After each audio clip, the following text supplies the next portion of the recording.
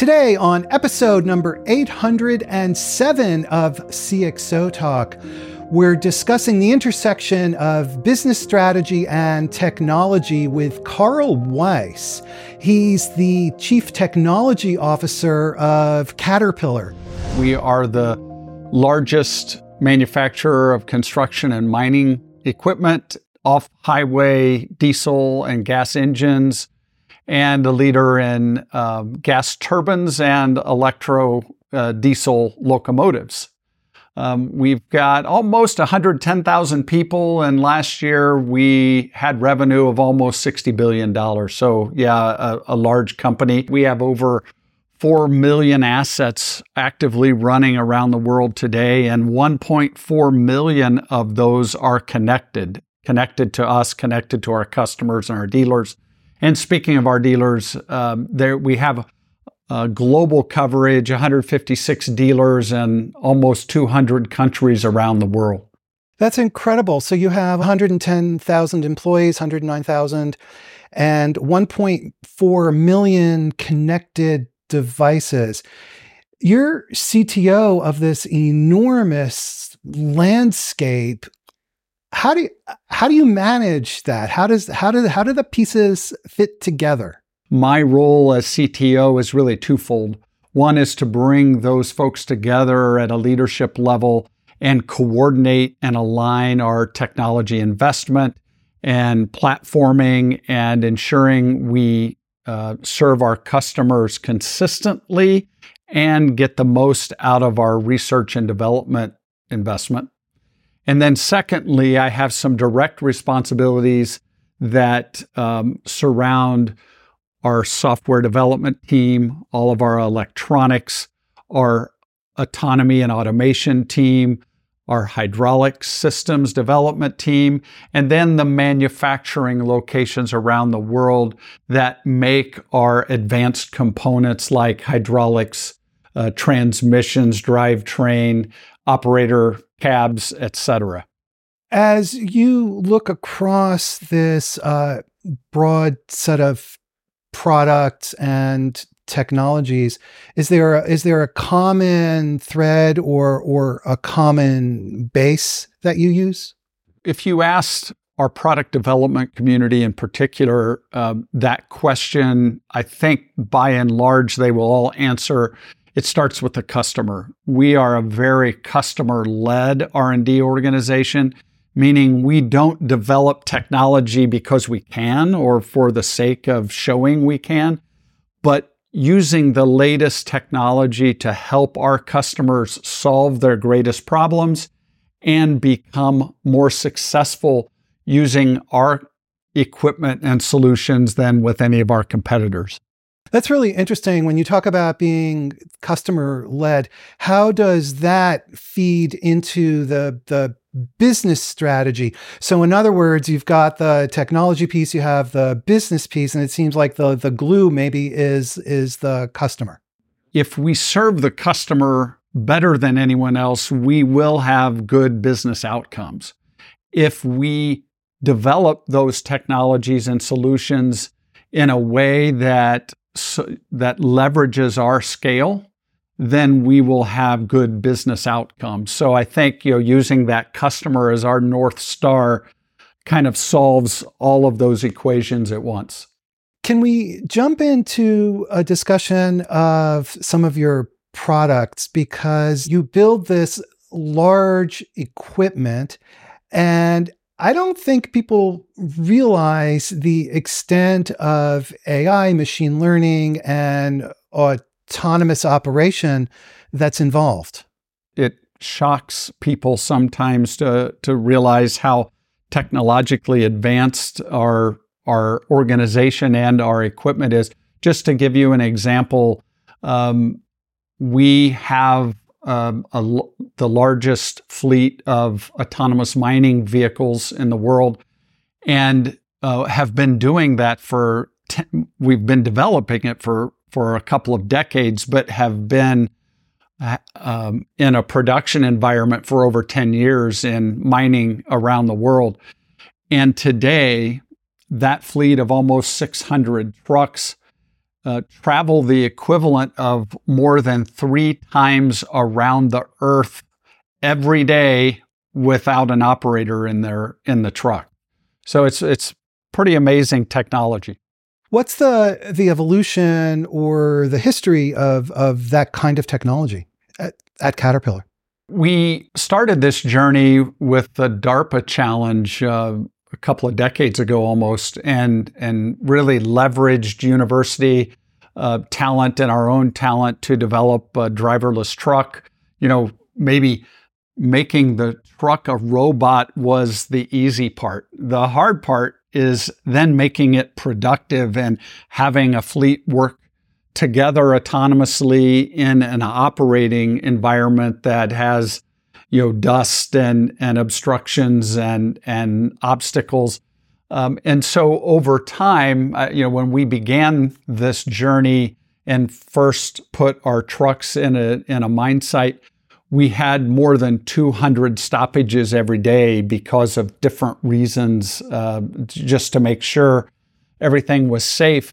And over time, we gather a lot of information through our LiDAR and through cameras and different ways of sensing the environment.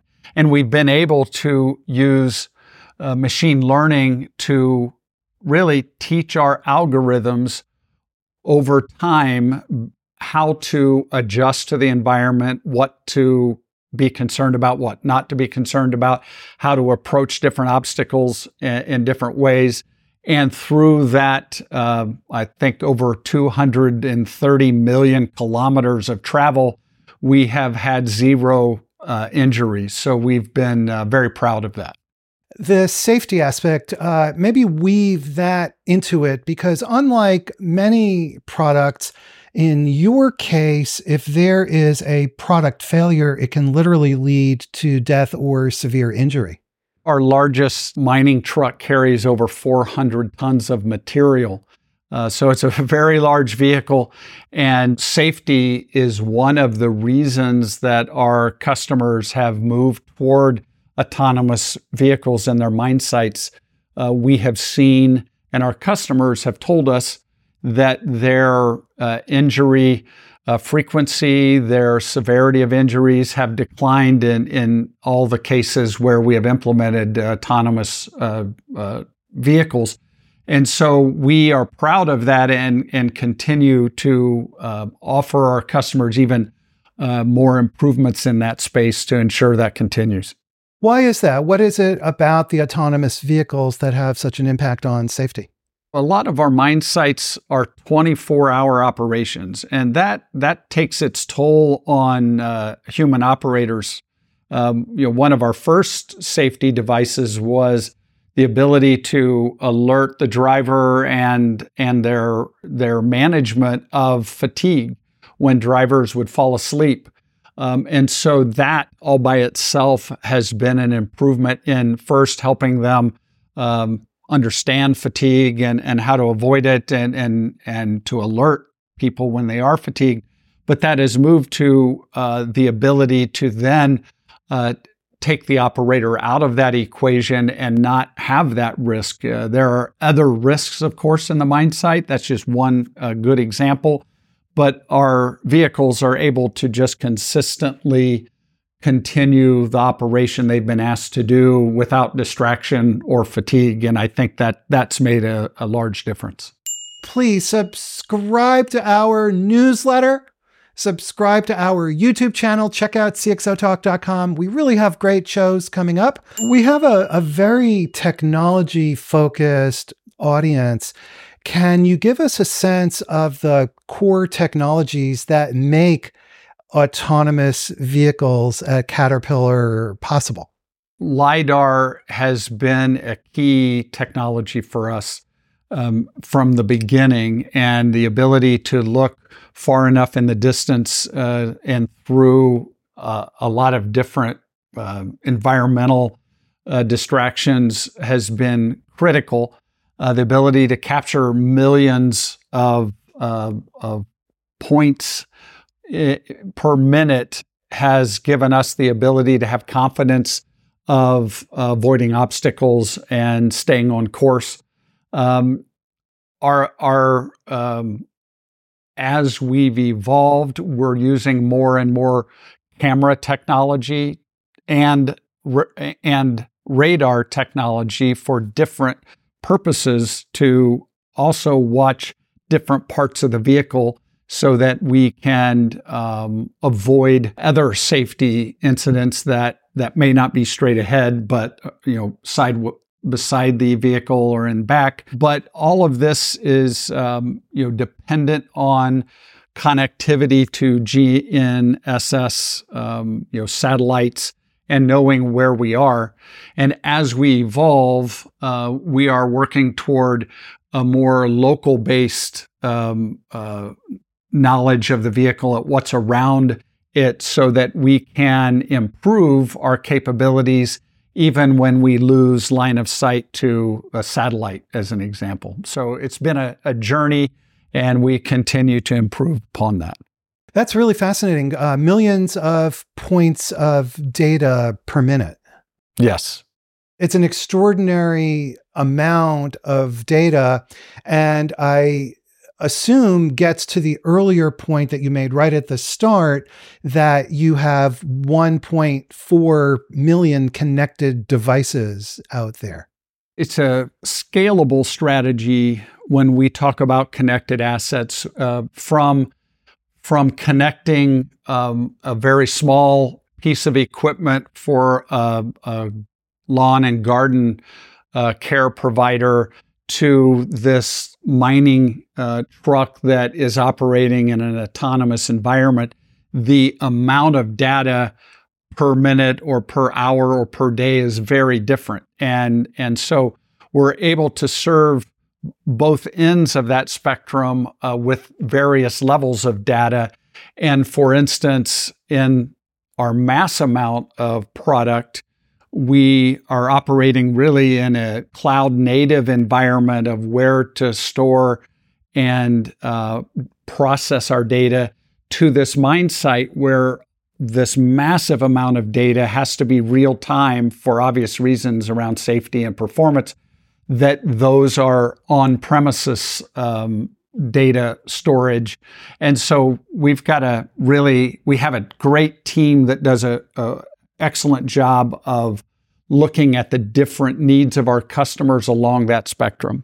The whole strategy of data and analytics seems to have transformed the nature of Caterpillar's business.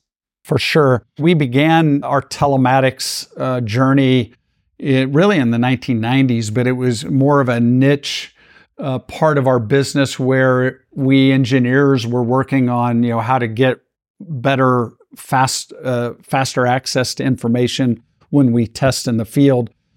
And as capabilities have improved and the ability to send and receive data in mass amounts at a reasonable price, and the computing capability to scan all of that data and make it useful, has transformed how we treat our data and how we have now standardized on putting telematics on all of our equipment as it leaves the factory, so that we're able to help our customers be safer and more productive and save money all at the same time. In a way, there are, correct me if I'm wrong, two broad parts to your technology. One is the underlying machine, the physical machine that you're building, including the engines and all of those physical components. And then you have the data analytics, telemetry part of the company that involves machine learning. So these are very, very separate kinds of technology tracks.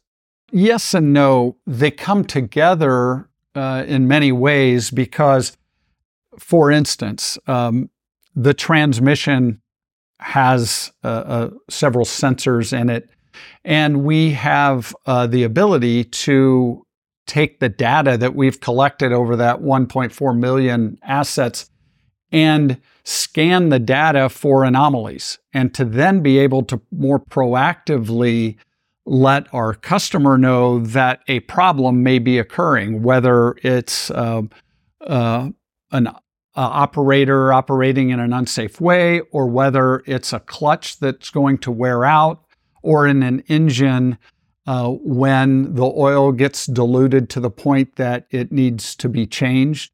We're able to catch those and speed up the information to our customer to save them downtime and a costly repair. So they kind of come together in how we're treating the data.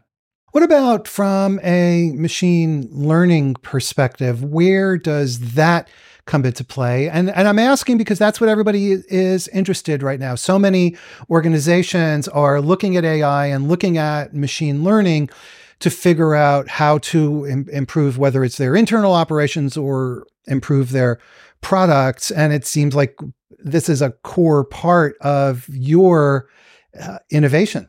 It certainly is. Maybe I'll give you a couple of examples to give a flavor for it. In our autonomous and automated operations, we're able to gather that information that's coming in at a very rapid rate, at a massive amount of data, and teach the algorithm over time to reduce the number of stoppages on in the operation, so that over time that system becomes more robust.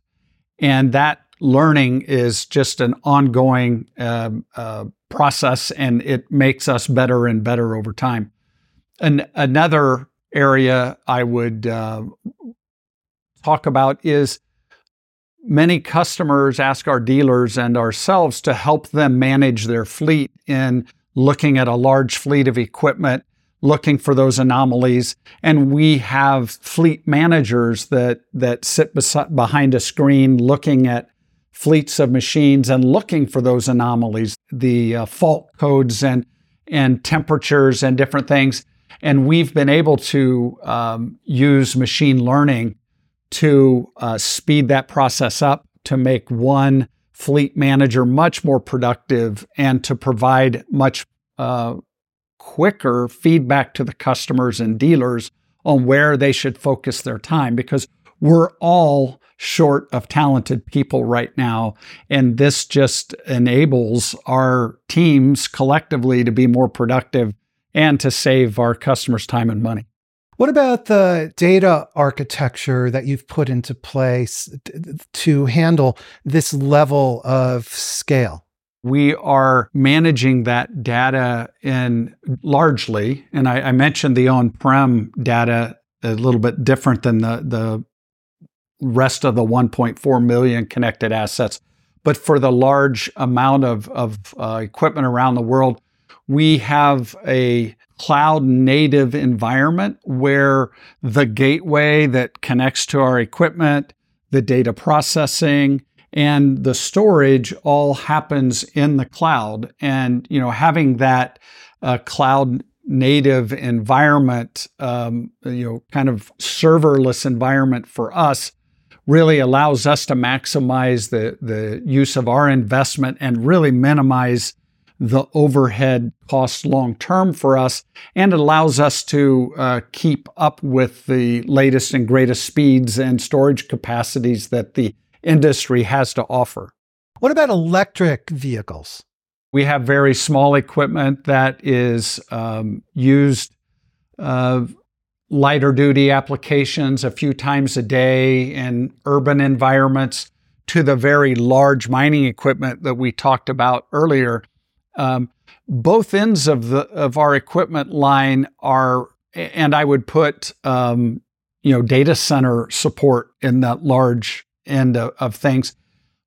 Both ends are moving fairly rapidly toward electrification. The small end, because we can leverage automotive scale, and they're in environments that allow for,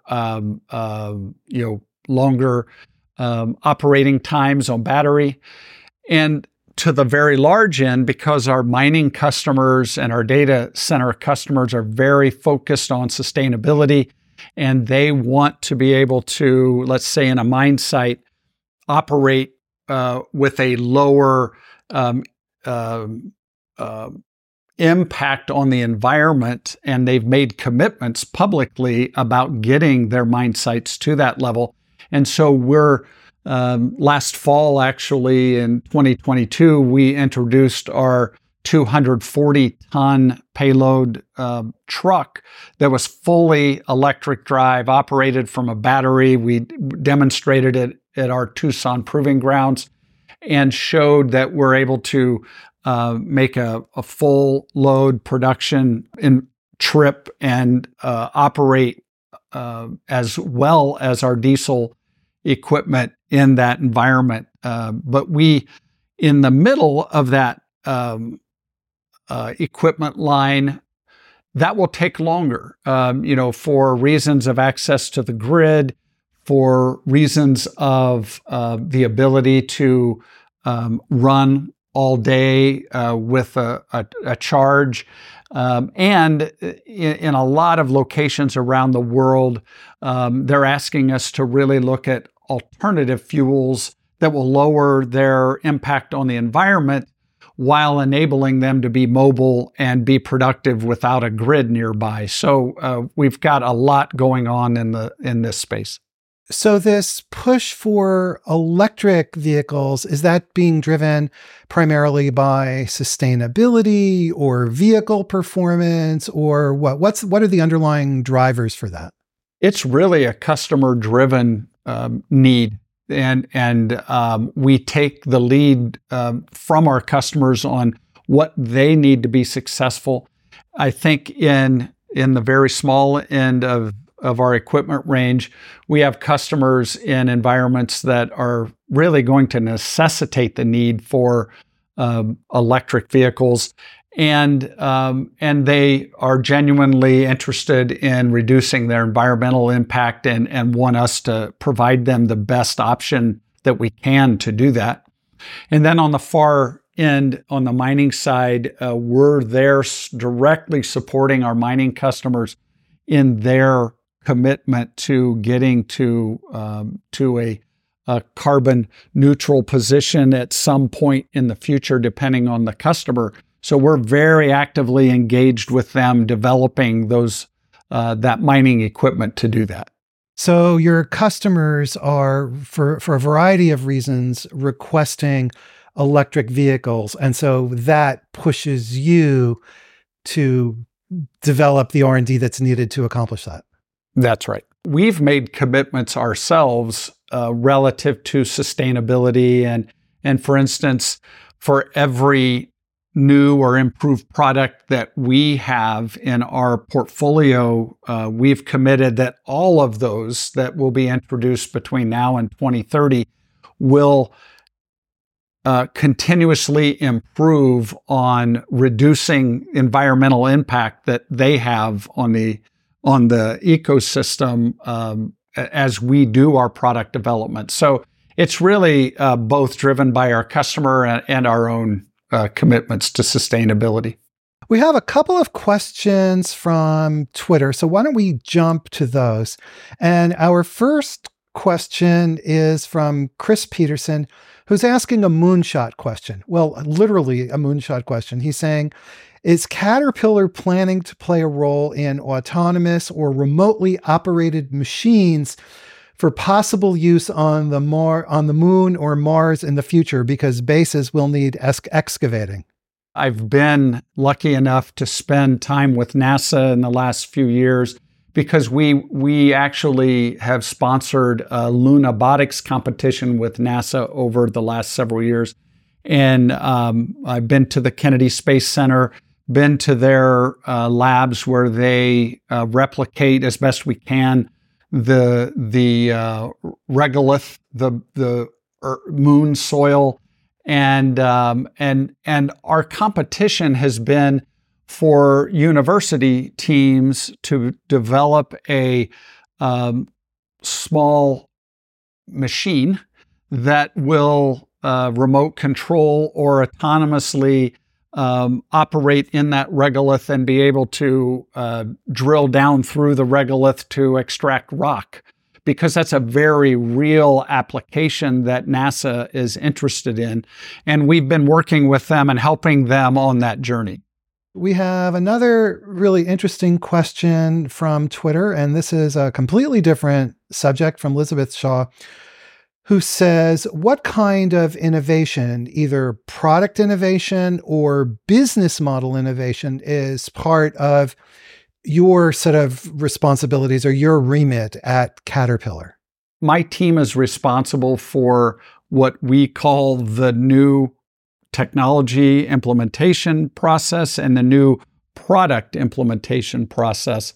And so we're constantly working to lean those processes out within Caterpillar, and we set the process and the guidelines and standards for the company on how they run those product development programs. And so in that way, we're consistently working to make improvements on our business processes. And we spend almost $2 billion a year in R&D, and so that's a very big deal for us. Relative to innovation on product, we're really at the heart of the main componentry of Caterpillar. My direct team does all the software development, so we are working to speed up that process and take errors out of that process. One of the most important parts of our product development time is testing. And when I was a young engineer, we always we built a prototype, we tested it, then we built a pilot machine to run down the manufacturing line, and then ran it in operator sites. Today, we still do some of that, but a large part of what we do, we use what I'll call digital twins of components that we build in the software environment and run tests, whether it's finite element analysis on structures, whether it's cooling analysis on our cooling system, or whether it's performance and thermal analysis on transmissions.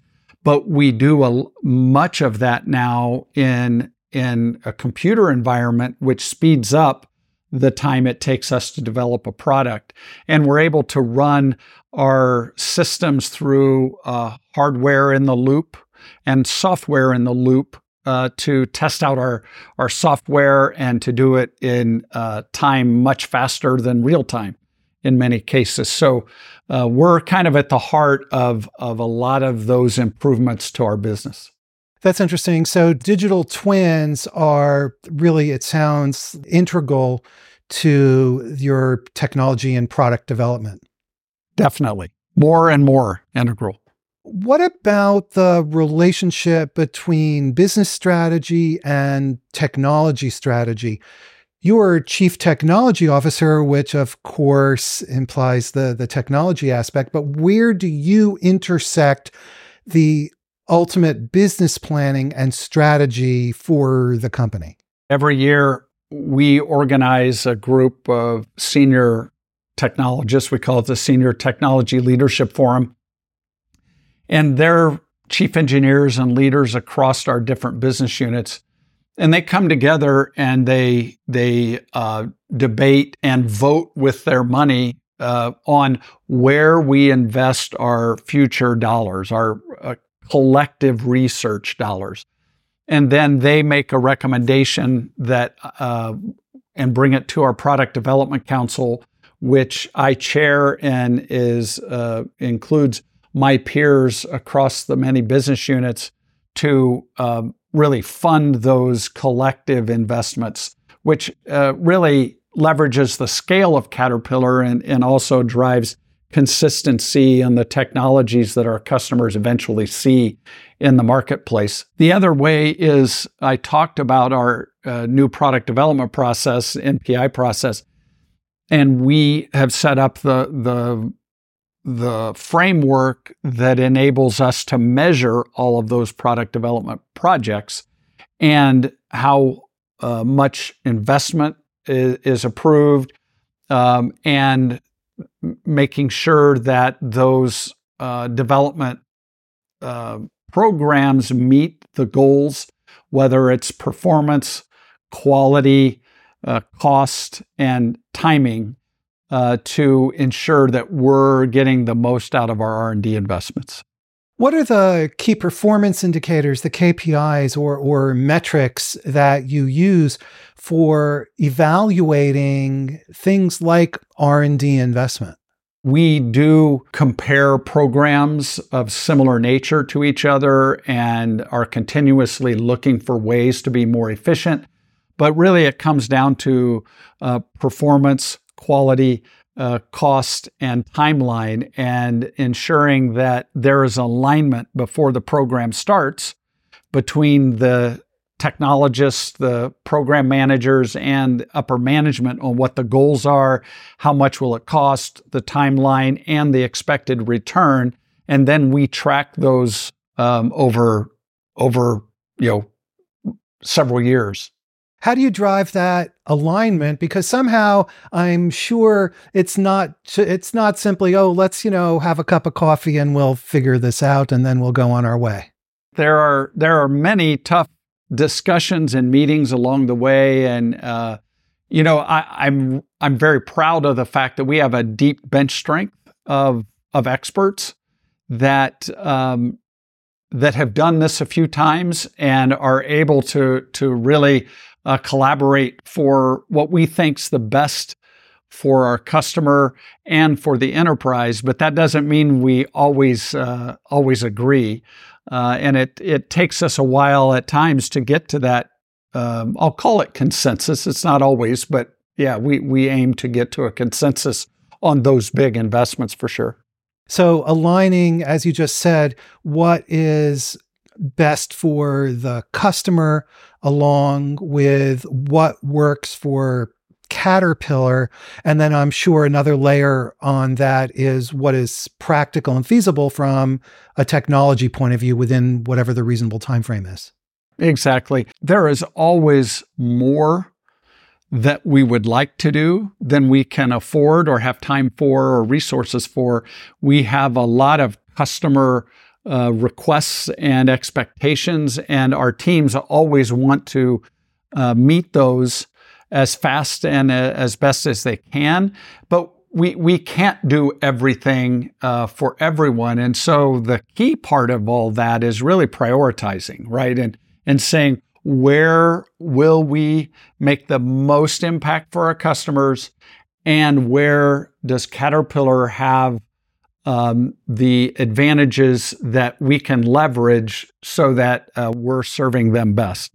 We have another question, again, from Chris Peterson, another thought-provoking question, totally unexpected from me, as unexpected as the moonshot question, which is, do the digital twins and software simulations roll forward into AR and virtual reality tools for teaching and doing maintenance and operations? It's a journey as we have a team focused on AR and VR because it's becoming more and more important to our ecosystem and gives us capabilities of doing things we couldn't do before. As an example, it's very important for us as we develop a new product that it is repairable, that it's easy to do maintenance on it, and that it's safe for our dealers and customers to work on that equipment. So it used to be, when I was young, that we built those products and for the first time had our own mechanics work on it and give us that feedback, and we would do a safety audit. And then after you built the first one, you had to go back and make the changes needed. Whereas now, using a virtual reality environment, we're able to do most of that really virtually with those mechanics now, where they can put the VR headset on, they can try to get inside the equipment virtually and reach, and we can do A high percentage of our safety audits that way. So that's just one example of how we're using that technology. So that technology is actually in practical use today, AR and VR? Yes. In fact, we used to have what we call a cave that we've probably had for almost 20 years that was very much a projection of the equipment around you, whereas now with the VR technology, we're able to put the headset on and live that environment without being in a actual cave. You mentioned safety earlier. Given the huge importance of safety, how do you think about that and manage that? And again, I'm sorry, very, very quickly though. Safety is huge importance to us, and Caterpillar has consistently improved our reportable injury frequency to world-class levels. Today, we're very focused on ensuring that the severity of any injury is minimized and eliminated. And so we're focused on making sure folks in our own organization are outside of any line of fire or risk. And we're looking at the same things for our customers that operate and maintain our equipment. How does technology and innovation strategy get addressed in the system architecture? We want the system, especially the electronics and information system, to be upgradable very rapidly. So we are developing architecture, software architecture that's agnostic to what display you use, how you use it, and we're able to use more of a central domain computer that has a partitioned architecture to allow that modularity and upgradability. I mean, for a short answer, that's where I'll leave it. So the modularity is independent of the specific product because you have underlying components that I'm assuming are then adapted to bigger, right, smaller. Exactly. More plug and play capability. International, you're in a very broad set of markets, and you've even spoken about excavations on the moon. So how do you adapt your technology strategies to meet these very diverse geographies? It's really important for us to do what you just said. And I would say there are three things we do to make that possible. One is we really pay attention working with our dealers on what the local customers need because they're different and they have different economics in some cases. Second, we work to hire the best talent in region because they know that environment. They know the customers. They've lived it. And if we get the best talent there, we know we will develop the best products for that region. And then third, we work closely with governmental and non-governmental agencies to make sure we have common sense standards and laws in those areas that both support the customer and our business.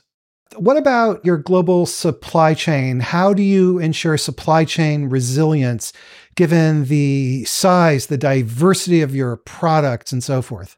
We have, like most companies, worked on a just-in-time lean supply chain, and that's bitten us in the last few years with the pandemic, the supply chain disruptions. One of the things that have been really helpful to us is that we tend to build products in region for the region. We don't always do that depending on the volume, but that's how we've set up our manufacturing and supply network. So that has served us well. However, we have paid more attention more recently in ensuring we have more resiliency, maybe more multiple sources rather than single sourcing certain components. And of course, microchips was a big part of our supply constraint in the past upturn with the pandemic as well. And so we've taken steps through sourcing and inventory buffering and working with our tier 1, tier 2, and tier 3 suppliers to improve that. What technologies are you excited about, and where is the set of technologies that you're working with headed right now? I've been an engineer and at Caterpillar for 35 years, and this is definitely the most exciting time of my career relative to what's possible. And what's really important is the combination of some of these technologies. We've talked about generally all of the key ones, but we call it ACE technologies: autonomy, alternative fuels, connectivity, and electrification. And how we bring those together, which we talked about in most of this hour, is whoever does that best and makes it easiest for our customer will win and will help them be successful. And with that, seems like a good place to end. We're out of time. I want to say a huge thank you to Carl Weiss, the Chief Technology Officer of Caterpillar. Carl, thank you so much for taking your time to be with us today. I really, really appreciate it. Thank you, Michael. It was a very engaging conversation. And thank you to everybody who watched, especially to those folks who asked all those great questions. Now, before you go, please subscribe to our newsletter.